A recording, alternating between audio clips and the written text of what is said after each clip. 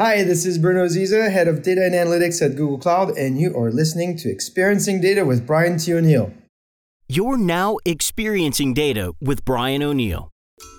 Experiencing Data explores how product managers, analytics leaders, data scientists, and executives are looking at design and user experience as a way to make their custom enterprise data products and analytics applications more useful, usable, and valuable.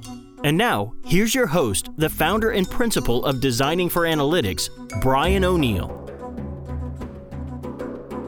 Welcome back to Experiencing Data. This is Brian T. O'Neill. Today I have Bruno Aziza from Google on the line. How are you? I'm great. Thanks for having me. Yeah. I'm looking forward to this. I was just watching one of your, do you call it CarCast? Yeah, it's a friend of mine, actually, an industry analyst from Gartner, Merv Adrian, who should get the credit for this because I've been doing this now for a couple of years, and he said, hey, you should call this a CarCast. I never thought of that because it's true. I do it every Sunday from my car. It's low production. It's nowhere near what you're doing. But yeah, it's called the CarCast. Yeah. They're short little like news briefings, almost topics, things that are, I guess, floating around in your head and things that you're seeing. And I was digging into one of those about data products and data product management, which will kind of be the focus of our chat today. So it was good to kind of see what was going on there. And you were in Sao Paulo, coming back from a customer visit or a conference or something, I think was the first one I saw. Yeah, that's the kind of the concept of this is, a few years ago, I was meeting with the chief data officer and they were explaining to me that, it's a really crowded space, lots of buzzwords, and they're trying to figure out, okay, what's real, what's not. And given that, my life is really spending with customers and partners and I get a good sense of the top trends that are happening. There's a lot of people on LinkedIn that tag me on relevant posts. And so that's what I do is I basically on Saturday, I read everything that I might have missed throughout the week. I do a little synthesis for myself and I just extract the top 5 things that happen in data, AI, and analytics that week. So it's not, like I said, it's not meant to be this big production. It's just ideally, here are the top things that happened this week that if you're a data leader, VP of analytics or chief data officer, you probably want to know about. And that's the idea. It's not for people listening. It's not an opportunity to send me your marketing material. I'm not promoting my company. I'm certainly not going to promote your company in those. It's just a service to the community. And frankly, selfishly, I'm also learning a lot because people reach out to me and they say, hey, here's what I think and here's what I've seen. So we're all kind of learning through the whole process. Just to give some context, my understanding is you manage a team of product managers who each own or co-own a set of the various Google tools that fall under the Google Cloud space. Is that correct? That's correct. So I run outbound product management for data analytics. And, the types of products I focus on are products like BigQuery and Dataproc and Dataflow and Looker. And so we have a great team of very seasoned product managers whose job is to really, understand what's happening with customers. Lots of customers that innovate across our platform. So we have a global presence, as you might guess. And so we're really trying to gather the best practices and then turn that to the rest of the audience to say, hey, look, this is what we're seeing. So spend a lot of time with that, spend a lot of time with partners, and then, of course, spend a lot of time making sure that we provide the best products, services, and we make it as easy as we can for customers to innovate quickly on top of our platform. It's a topic I've been really passionate about for, I want to say, 25 or plus years. I'm the data guy. I've only been in the data world. That's kind of the idea of this team is how do we help accelerate innovation for customers across the world? And my team, like you said, are product managers who have been in industries just as long, sometimes some of them longer than I have been, so we can help customers with that level of experience.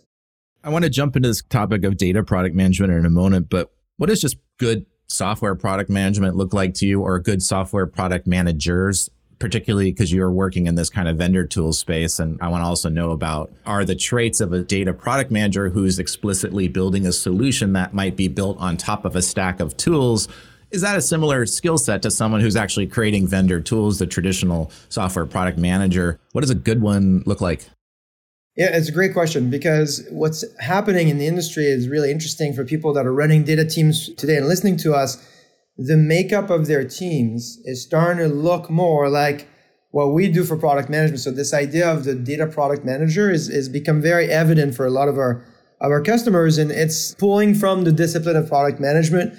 I think there was research from Harvard recently that said if you treat your data like a product, you can reduce the time it takes to implement these new use cases by as much as 90%. So this idea of implementing the discipline of product management inside your organization is very useful. Now, of course, I've been, like you said, in this space for a long time. So product management software is something that I've hired for. I was a product manager myself when I started.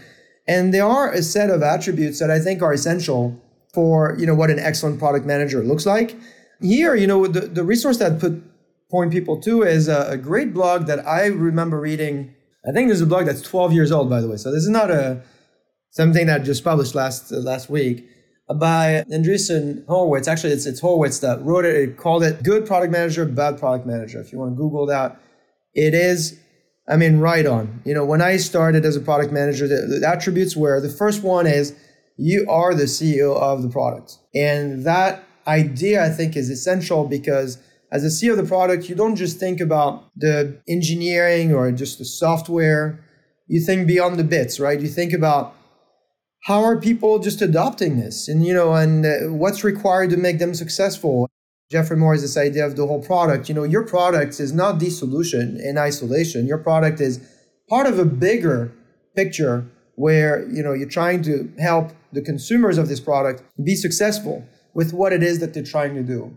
Another attribute is, in my mind, the product manager understands the jobs to be done. So this is, other theory. I don't know if you read the book, The Innovator's Dilemma. The author of this book is an MIT professor, and he talks about this idea of jobs to be done. A job is essentially what you're trying to do as a customer, and you're trying to identify what are the circumstances the customers are dealing with, and what are the obstacles that they have, and how is your product solution or the combination of the product with other people's solutions enabling that job to get done. And so the attributes of one, ownership. You're the CEO. You own the experience of the product. And two is work backwards from the customers. What is the job they're trying to do? I think is essential to be successful in this discipline. Certainly the ones that I've hired, the ones that I've seen really become exceptional product managers have these two attributes, ownership and customer obsession, I would say. Yeah, that tracks very logically with my experience working with many PMs over the last 20 years and also the way we approach it in human-centered and user experience design, which is always kind of starting with the end, right? And you're working it backwards from these goals and objectives that people have. I want to reduce my work, or I want to give a better presentation and I need evidence to support my choices, or whatever, the data use case is. But we're working backwards from that and then compiling the right set of technology solutions that need to be built or bought or whatever in order to facilitate that. We don't start with, let's haul this data from 15 systems. Let's put it all together into something and then clean it up. And then we'll have all these spigots ready to serve stuff out of them if someone needs something.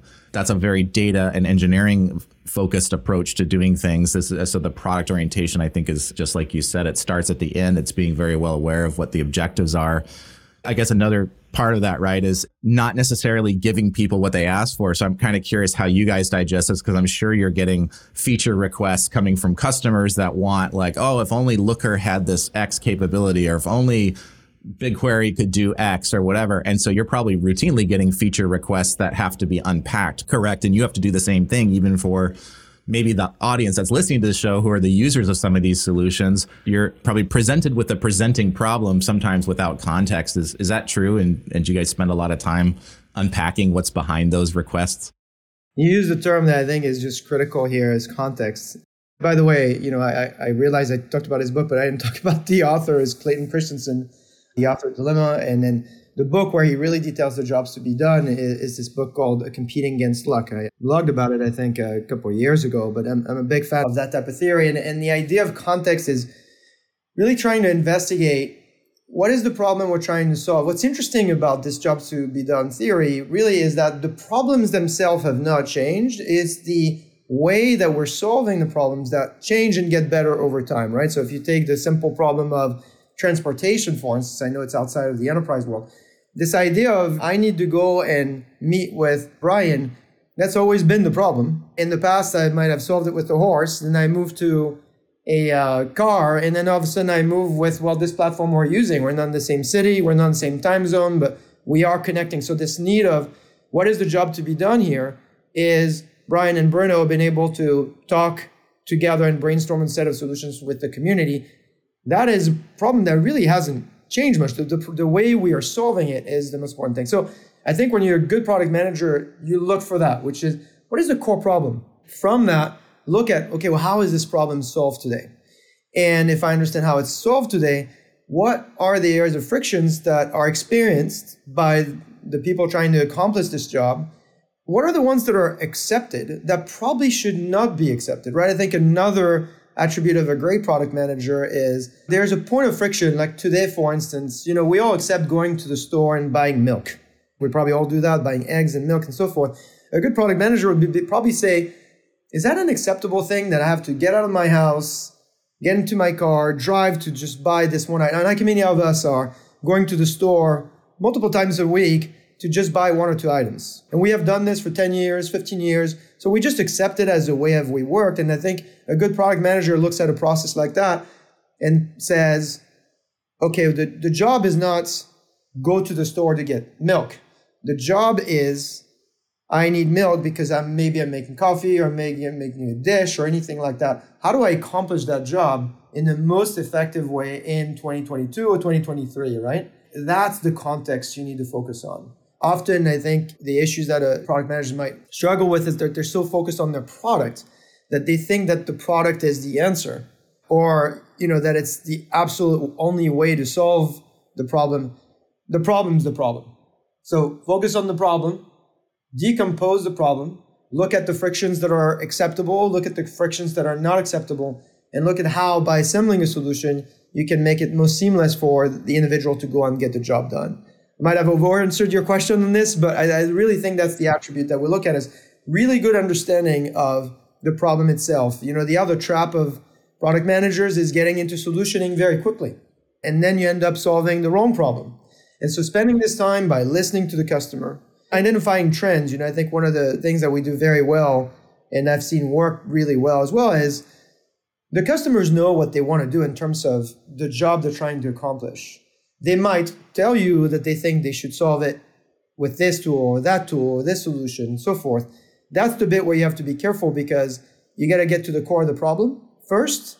And then you got to, from the trends you're seeing across multiple customers, multiple use cases and so forth, then you can solution effectively. I think that's where people get tripped up a little bit. The job of the product manager is to know how to do that extremely effectively. I think at least what I think I've seen frequently is, especially in the data science and analytics space, is that we are jumping into solutions because we think that problems come to us and they're actually expressed as tactical solutions. They're not expressed as problem. And then we directly address the ask without knowing what's behind the ask. The issue there is often we really don't know what someone needs, and the prerequisite customer exposure time has not been taken to go and figure out what's behind this request. Is this a one-off thing? Is this something they do all the time? What's their real objective behind asking for, I need a machine learning model that will do X, which is a loaded term and assumes that that's the right approach to it, which it may be one way to do it, but it may not be the only way or the right way or the fastest way to get some progress going. I'm sure you know this. I think that being able to see the world, as you talked about, abstracting, like, what's my real objective here? It's to have more time with my family at breakfast, which means I don't want to have to go get in the car just to go get one item, which means how could I improve the amount of family time I have that's not driving in a car to go get one. Abstracting the problem like that, I think, is only comes with exposure to the customers to see the world through their perspective and all of that, which I know you're doing a ton of. If you're on the road all the time, you're hearing and watching all the time what's going on in order to inform what gets drilled down into products and features and stuff at some point. You nailed it with your definition, this idea of deconstructing the job itself. In fact, the book, Competing Against Slack, that I was referring to earlier, starts with this example of the milkshake.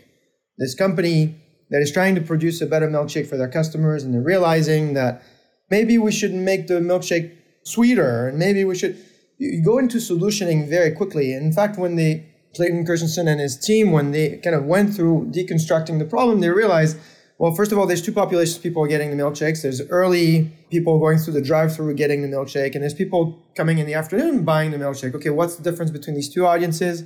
One of them is driving to work, wants a breakfast that is going to sustain through their drive. They want to use it with one hand while they're driving. So, okay, the alternative, what it would have been to do what? Get a bagel. Now you got to eat it with both hands while you're driving, very inconvenient and so forth. The second population is actually coming in the afternoon with their child. Now you start seeing, okay, the solutioning is not make the milkshake thicker or sweet or anything like that. In the afternoon, maybe it's about combining with the toy because they're coming with the child. And in the morning, maybe it is how do you make that milkshake last and be more filling, because what it competes against is full breakfast and so forth. And so the ability for a product manager, that 10x thinking is look at how you deconstruct the problem first and think about what friction points you would remove in order to provide an exceptional experience for the user, if you will, so they can achieve their job. I mean, in a way, I always joke with my team is, as a product manager, yes, we're in the business of software, but in fact, I think you're in the career management business. Your job is to make sure that whatever your customer's job is, that you're making it so much easier that they, in fact, get so much more done. And by doing so, they will get promoted, get the next job. So if you start thinking about that way, how do I see the reality from their eyes? How do I see their point pressure? How do I see their friction, the issues they might have getting things done? And how do I make that easier? Then I'm the best partner for that customer. That's what a product manager should be. And then owning the delivery of that from A to Z is a huge attribute, right? Because it's so easy to say, hey, I just own this part of the equation.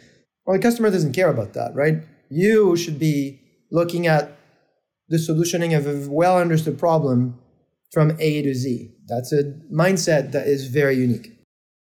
Yeah, I mean, that tracks well with a lot of what's happening in user experience design, which is so intertwined with product management. And it's this idea of creating outcomes for the people. How can I improve somebody's life? And if you can do that by reducing work or giving them status or increasing their perception as being a thought leader in the business because they're making decisions driven by data or whatever it may be. But part of the idea is like, how do we make this person's life better in some way?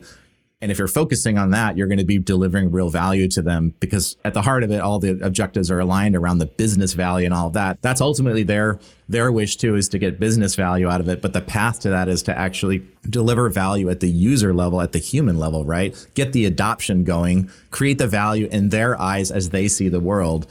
And the business value will follow on top of that. So it's a very human focused approach, right? As opposed to just seeing it as, here's this logical, we built this model, the data is great, it has high predictive power, and we're talking about all the attributes of the technology, but we're not talking about how does it fit into the jobs to be done, or the work, the tasks that the person who's going to consume it and use it, or who's going to get value from it indirectly, how are we improving their life with this solution, even if it's technically right? In our field today, there's no question that there's a lot of data, it's growing, et cetera. We could be talking about that. But the number one pain point is extracting value out of this data. I think this research is showing like 68% of organizations still can't get value out of their data. And I think the way to unlock that is to really deconstruct the problem. What's in the way between my data and its value?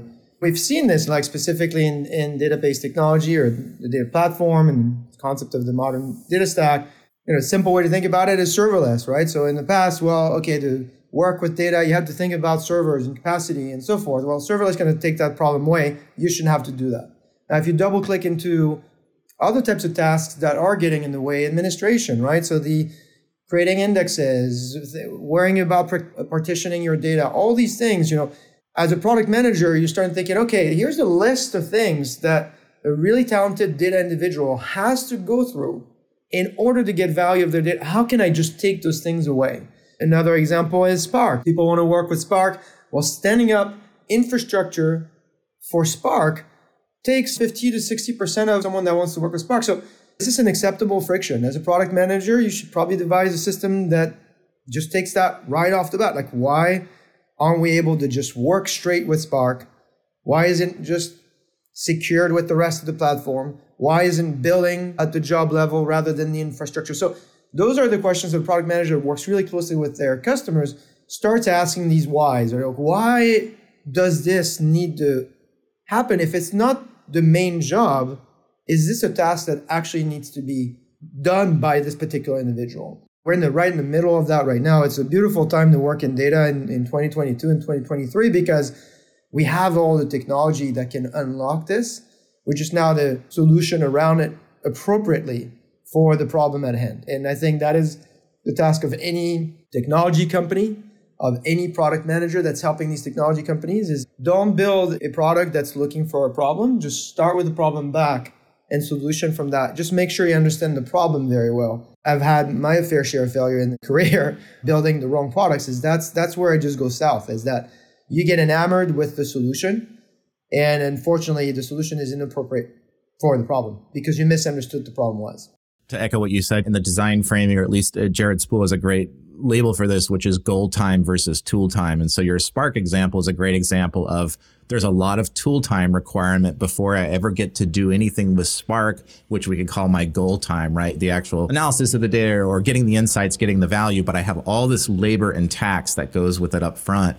And I would suggest to teams like building, if you're working on a data platform and that's kind of your product, is looking at high frequency tasks, right? What stuff is happening all the time by the consumers and users of the data or of the plumbing itself, and addressing things like that, either high value use cases that are maybe infrequent, but they're very high value, or maybe low to medium value, but they're repeated so often by so many different people that if you solve those, you're going to get nice value that comes out of that because you're addressing real pains that are felt by many. But the point is, it's still driven by this sense of friction, right? Where is there friction? Where is there difficulty? How can we reduce that there? So especially relevant, I think, to platform teams, anyone that's building tooling that might be used like by technical users, in particular, data scientists, for example, building models or whatever. How do we get them focused on model building and not the model plumbing? How can we remove some of that tax that they have to pay? I want to jump into data product management for a second, but in order to do that, I have to ask a question I ask a lot of my guests, which is, what is a data product? Because you can't really have data product managers without having a data product, but this phrase means different things. And I'm just kind of curious if you have a somewhat succinct definition, just so as we talk about this, we have a common understanding. Do you have like a way to define that you like to use or think about? For me, the best definition of a data product is the undeniable artifact of a data-driven culture. And undeniable measured by value. There's too much talk of, is your company data-driven? But we don't know, what does it mean to be data-driven? And then for me, I think what I've seen organizations do is that they are able to deliver solutions that derive value for your business, repeated practices. You have to be able to do it once, you have to be able to do it twice, and you have to do it multiple times because, what you're trying to solve for is also a huge cultural shift inside your organization where now your data team, your IT organization is no longer responding to requests that are coming in and kind of this treadmill of building data solutions. You've changed the game by which you're leading with the solution, and you're focused on creating this, if you will, this factory of deploying solutions that are making the creation of value out of data a lot more repeatable and seamless. And there's two ways that you create value in an organization is save money and make money. And so that's the easiest way that I would look at it is if you're a data product manager today, you look at your data estate and you ask yourself, what am I building to save money? What am I building to make money? If you could do both, that's absolutely awesome. And so that's the data product is an asset that has been built repeatedly by a team and generates value out of data. I don't know if it's a great definition. I kind of improvise as we go here, but that's what I'm seeing. If you have a data product manager on your team, does this imply that means a product-driven approach to building data products is being used? Are those non-decouplable? Is that what that means? And so tell me a little bit about this data product manager role as maybe you're observing it in the wild. Does that have anything to do with the process of how the sausage is being made or not necessarily? Oh, absolutely. The great news for, I think, people listening to us today is that you don't have to invent this, right? Product management has been a discipline for many, many years. You just have to bore that into your organization construct. What are the attributes of a data product manager? We already talked about the mindset of ownership, the mindset of understand the problem before the solutioning. That's a key one. PRDs, product requirement documents. That's an artifact that your product managers should absolutely be in charge of that describe, here is the press release if we were to deploy this, right? Because regardless if you're building this product for your internal audience or your external audience, the idea is the same, which is how do I explain what it is that I'm building and what is the value to my constituents? So the PRD is an important document that every product manager should write. It expresses the vision that they have for the product, and it forces them to think end to end on what's required to deliver such a great outcome for the audience. the way you organize your engineering efforts related to this product manager, right? Because the product manager is always, any product organization, there's a ratio of product managers, software engineers. What is it? So here's a way to fail. You believe in this product manager mindset, but you have no engineering resources associated to this product manager. You will not be able to output this product once, and you certainly will not be able to output it repeatedly. The other construct is, how do you organize yourself with software engineering? And then there is this idea that when you build a product, you don't just release it. The minute the product is launched, the product manager needs to think about what's the next version. They've already thought about it. Ideally, they have a roadmap, because this is a living thing, right? The idea behind the product is we are designing for things that we understand but don't understand with perfection, because the more you produce answers, the more questions you're going to get. The mindset of the product manager is saying, look, this is V1, and V1 is going to accomplish removing unacceptable piece of frictions I've established. But inevitably, as it's getting to market, I will identify other things of friction that maybe my solution is not effective at solving for, but maybe I'm introducing other frictions that now I need to take into account. And so this whole idea of making a full life cycle and an ongoing one is really important. That's why I think about, it's not just about having your product manager.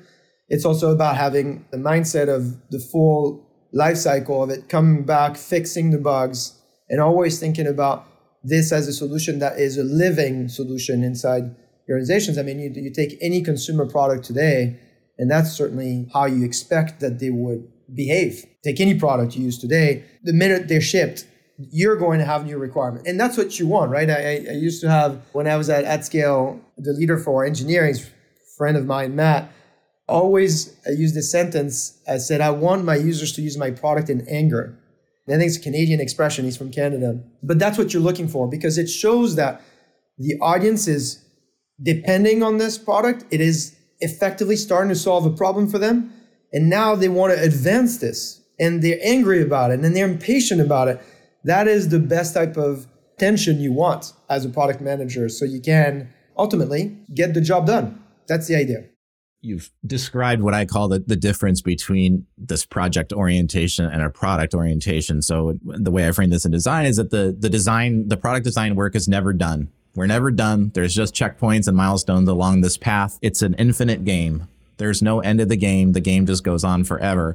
That requires a different management approach, though, as well, because now you're talking about supporting this custom software solution that's living inside the organization. There can be resource issues because a lot of times I think the DPMs don't have access. They don't own dedicated resources, just like sometimes the CDO doesn't necessarily own resources. Can you talk a little bit about what, I don't know if you're seeing this much, is there friction here? Okay, now we know we want to do it this way, but the organization isn't set up for us to do that because engineering is owned by IT, or it's owned by digital, which is under the consumer arm, and that's not the internal operations, which is where we fall under.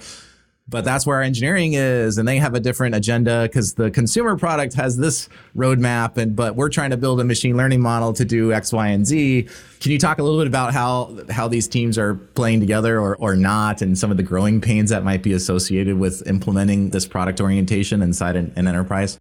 There are three patterns I've witnessed. I think the first one is the pattern of internal alignment of teams, just like you talked about. And there, the way this pattern typically is solved is you're not looking for sponsorship here. You're looking for mandate. You're looking for someone at the top saying, this is an important solution that we're building. You don't want to hear projects. That's a bad word. You don't want to use an experiment. That's not what you're looking for. So that's the ideal situation. Pattern number one, alignment between product managers and engineering. There is a roadmap for building it the first time. There's a roadmap for following through the roadmap and supporting the users of that solution. It is a solution, and it's monetized through whatever vectors your organization. So that's the internal model. The second model we see is the external model, where the product manager essentially hires an organization to execute on this particular solution, and similarly has a plan. They pay for the work of the external organization. Typically, the place where it breaks is when the product manager delegates the definition of the strategy. That is a good way to get a sideways type of results. You don't ever want to do that. The core job as a product manager is understanding the vision, how you align with the business goals and drive value from it. So that is not what I'm talking about outsourcing. The building of it might be. The third one is when you actually are able as a product manager to own the definition, the building, the launching. There are, if you talk about machine learning industry has really struggled. It's very low. I don't have the stats in front of me, but very low success, right? So half of the machine learning models are getting into production. And I think what I've witnessed there is that it's about being unable to reduce the barriers of building a solution and putting it into production. Today, machine learning is fairly hard for the average organization. It's hard because multiple teams have to work together, right? You got your business analyst over here, you've got your data scientist over there. They're not even the same team. And so sometimes you're struggling with just a human aspect of it. It's just human nature. It just happens. When you have two different teams like that and they're ineffective at collaborating, that's barrier number one. Second, beyond the human silos, you have technology silos, right? So you have the data scientists, maybe they're using Python or Spark, and then the business analysts, they're using SQL, right? So they have different languages. And so now you got to create some translation there. And there's a whole issue around infrastructure, typically getting your data scientists, data analysts work with the same, understanding same data. You got to move data. Maybe you're using different infrastructure. It's a whole technology stack here that's not making this collaboration easy. What we have witnessed is the organizations that are able to actually drive innovation faster, they use the same infrastructure and they have a platform that understands all these languages. So you can effectively collaborate. And they have figured out from a technology human standpoint could be shared OKRs, for instance. They have figured out a way to reduce the cost of experimentation to nothing. So now more and more people are able to contribute to the solution. You get more tries, if you will. Maybe you get a lowest hit rate, but the process is simpler. I think one of the issues today is, particularly for machine learning, there is this need to orchestrate for perfection. And sometimes we make the simple problems complex. And now you get what you get today, which is half the models make it into production because they might have been perfect in this environment, but in the real world, they actually are dealing with a bunch of other issues you have not designed for. So these, I think, making it really hard to succeed. So three models that we see. The first one is, of course, the best one. But again, even in that one, when you have resources align, the word that you're looking for is not sponsorship. Sponsorship is saying, I'm with you. I agree it's important. I'll sponsor this. But if it fails, it's not existential. Mandate says, that's it. That's the way we do business. We will have a product that will deliver this value based on these terms. And you as a product manager, you get to define what the solution is. So that's an important one. You want to find a leader in that organization that is behind you on that. Yeah, I think that's required too, especially with the lack of, quote, power or ownership over the resources to do the execution work. I think the other thing that comes with that is a clear sense that the product, the DPM, and whoever the other key their peer stakeholders are, whether it's someone from engineering or data science or design or an SME, that they collectively feel like they own this problem space, not just the solution, but they actually feel ownership of the problem. Like we are aligned, because if we don't help sales reduce the number of bad outbound phone calls they're making, then this whole thing has failed. That is our mission, is to improve the hit rate. We don't know how to do it yet. They're good dashboards, maybe machine learning models, maybe an app, maybe who knows what it is. But that mission is we got to reduce the wasted time that the sales team is spending. If the engineering person feels that as they're championing that, and the design and the data engineering and the data science and the DPM, and it really comes down to the DPM making that statement clear to everyone. And I think sometimes they have to make it even more clear than maybe leadership did, because maybe leadership's like, we need to do stuff with AI. We need an AI strategy. And it's pretty vague. Maybe it's a little bit more clear than that, but the DPM gets it down to, okay, really what they're saying is the salespeople are wasting time. That's really what, when they say that, they mean this. This is now what our agenda is going to be. And I think that it really falls on the DPM to be the clear champion of that, and to make that clear in language that all the parties can understand that are going to have a stake in it. And if you get that part right, it's much easier to get alignment on the solution, because everyone knows how we will measure it. Well, did we make less outbound bad calls or not? What are the metrics? You said OKRs. What are the metrics? We can measure this now because we all know what it means to get it wrong. And I think a lot of times that's missing. When I ask people, what are you trying to do? They express it to me in terms of the solution they're trying to build. to have this tennis match sometime, I got to keep extracting it back to what the problem space was. And then finally they state it, and it's something that's never been written down anywhere. If you ask 5 people, they don't all know this. It's not like they should have one sentence that all of these leaders could repeat to me on the snap of a finger. It shouldn't be that hard, but so often it's missing because everyone is so focused on the solution space, and usually some ship that left the dock, which was, we're going to build X thing. It's going to have a dashboard on it. And then there's going to be a little AI widget that's going to tell you something with the chat bot. They all are so focused on that artifact that they think is the answer. It's natural, right? Because in our industry, when you have high performing individuals that are used to solving problems, it's a natural thing to go and say, oh, I know the solution to this. You want to naturally just go towards the shortcut. But I think just going back to your point on OKRs, right? For people who don't know OKRs, objectives, key results, is what is the goal? And so for that, there's a few things we've noticed is, first of all, I didn't say what are the goals. I said, what is the goal? If you can reduce it to just one thing, it's a great way to galvanize everybody towards a few metrics. And I think the last thing we want is somebody to come out with, here are the 50 things I'm going to measure. Don't do that, because then you'll create a bunch of noise that is ultimately not helpful. So that's practice number one we've seen. When it comes to OKRs, the few OKRs, the best. Second is, when I've said shared OKRs, the best practice I've seen, at least with my customers, when there's a partnership like that between the CIO and let's say the CMO, they each give each other an OKR they cannot control. The CIO will take a lead conversion OKR.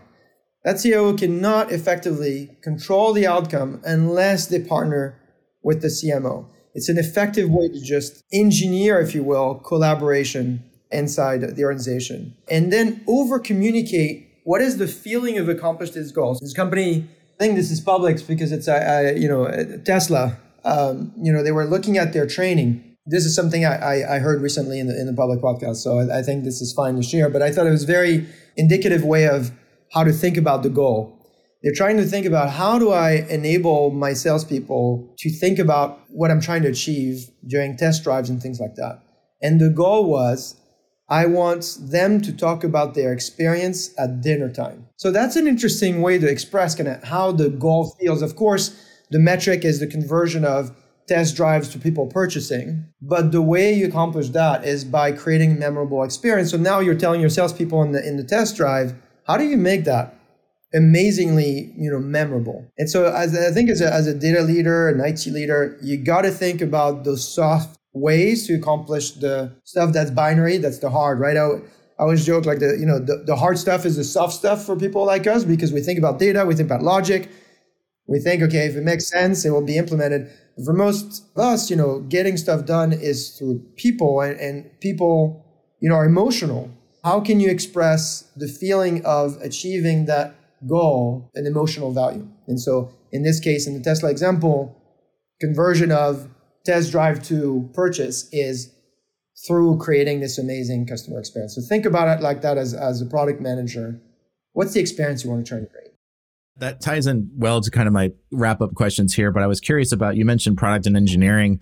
What's the role of design and user experience and like your Google Cloud products? Like I think there's still a fairly large community that maybe thinks these technical tools don't really need design. They should be complicated. Like, I don't need help and all this. And I'm like, a data engineer is also a user of services, as is a data scientist. And I guarantee you there's work they do not want to be doing. Just because they know how to do it doesn't mean it's time well spent or desired.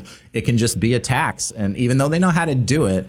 So talk to me a little bit about that experience. Does user experience play much of a factor in how you design these technical tools that you work on? And what do you see in terms of the DPM, your customers, in terms of whether or not they are using user experience designers to help make sure that these data products actually get used? Absolutely. If there's one thing I learned in the 25 years in software engineering, is this principle. What is the best UI? The best UI is no UI. What I mean by that is, yes, there are tasks to be achieved. What is the best, most effective way to do that? I mean, here's a product many of us use, iPhone or Android phones. We went from having to unlock it, entering your code, to just looking at it and just opening in front of it. That's an example of no UI. Like, was this a task that was required for you to enter a passcode? If your ID is your face. And so I think as a great product manager, you got to go back to this idea, look, people don't want to do the tasks. People want to get the benefit of the solving the problem they're trying to solve for. The fact that you're making them go through these tasks, you really got to question which are the ones that are absolutely necessary for them to go. We talked about AI. It's one I love as well, because when do you know that you use AI? And everybody says, AI stands for artificial intelligence, right? And actually, my contention with that acronym is actually AI should stand for applied and invisible. You know you're using AI when you actually don't see it. That is the value of it, right?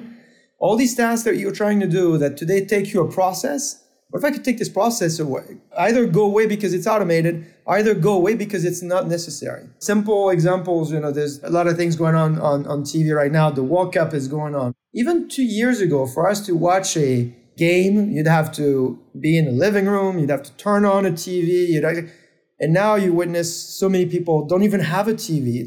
They can just watch it from their phone while they're doing a bunch of other things. I think that's what I think about as a product manager, is really audit that, right? What is the job that needs to be done? What is the list of friction points that your audience is experiencing? What is absolutely unacceptable? You're designing for 10x, the experience got to be completely different. And how does your UI participate in the elimination of these tasks that are just tasks? That's the best way, I think, to think about product like Waze, for instance. When I pull up my phone and I get in my car and it knows through my calendar that my next meeting is coming up, it just puts the address and tells me, here's the route. That's awesome, because that is the job I'm trying to get done. Other alternative in the old days, go into your computer, print out the map, look at the map, right? I don't have to think about it. I just pull up my phone, all of a sudden, your next appointment is at this location. Here's the most effective route. That's correct. That is the problem I'm trying to solve. Get to my meeting on time.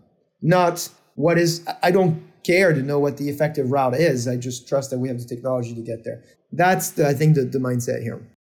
I think sometimes people feel like, because they're technical tools, or you're not really going to see it and all this kind of stuff, that there's not a role for design. But design is also about subtraction, right? A good design is really about what can we take away from this experience as well, not about decorating, right? It's about really thinking about that experience, which is, I have no goal to use a wayfinding app. My objective is not to use the wayfinding app. My objective is to get to point A to point B in the fastest amount of time with the least amount of traffic, with the least amount of clicking and all that. So anticipating maybe you are going to the next meeting and I can tell that you're not located in the same area. So therefore I am going to prompt you to go to the next meeting automatically.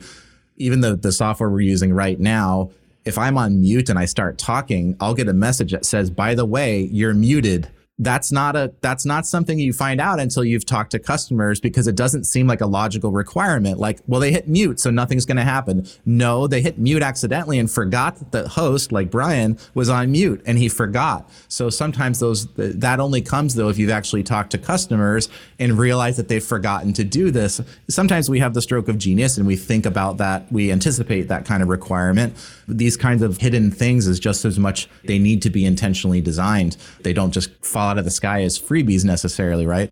It's about those invisible features, right, that enable this incredible experience. That's what you're going after with the jobs to be done theory is about that. I mean, I haven't used a car key in 4 years. I just walk up to my car, it just knows it's me, and I open the door and I drive off. I park it, I close the door, it just locks. Why do I need a key? 5 years ago, I'd have to put in the key, or maybe I have to have the key with me. Those are, I think, the people are leading on UI is they're thinking about the job to be done, what gets in the way, how do I make it easy, or how do I make it disappear?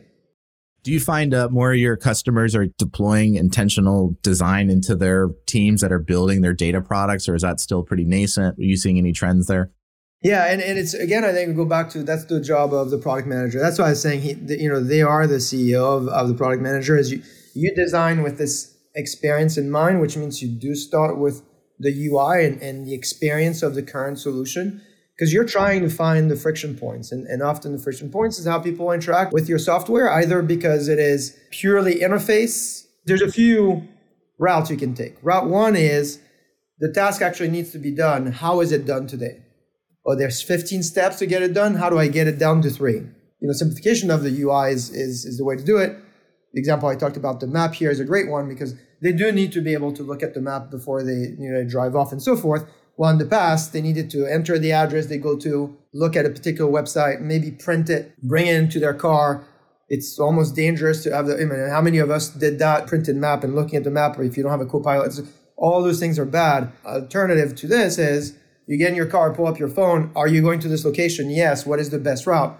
You've clicked on it twice. Now, essentially done a very efficient way of using technology. That's one way. The other way is the task actually doesn't need to be done.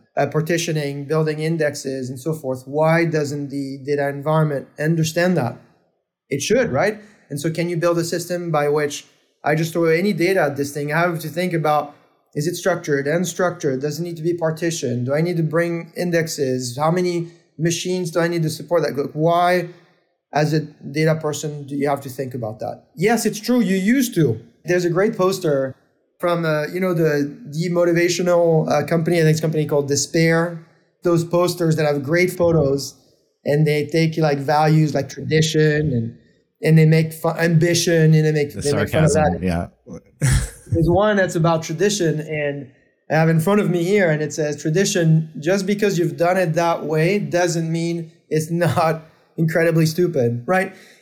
The great thing about tradition, but as a product manager yourself, question yourself, is this the best way to get this job done? If the answer is no, then, reinvent. If the answer is yes, then make it easier.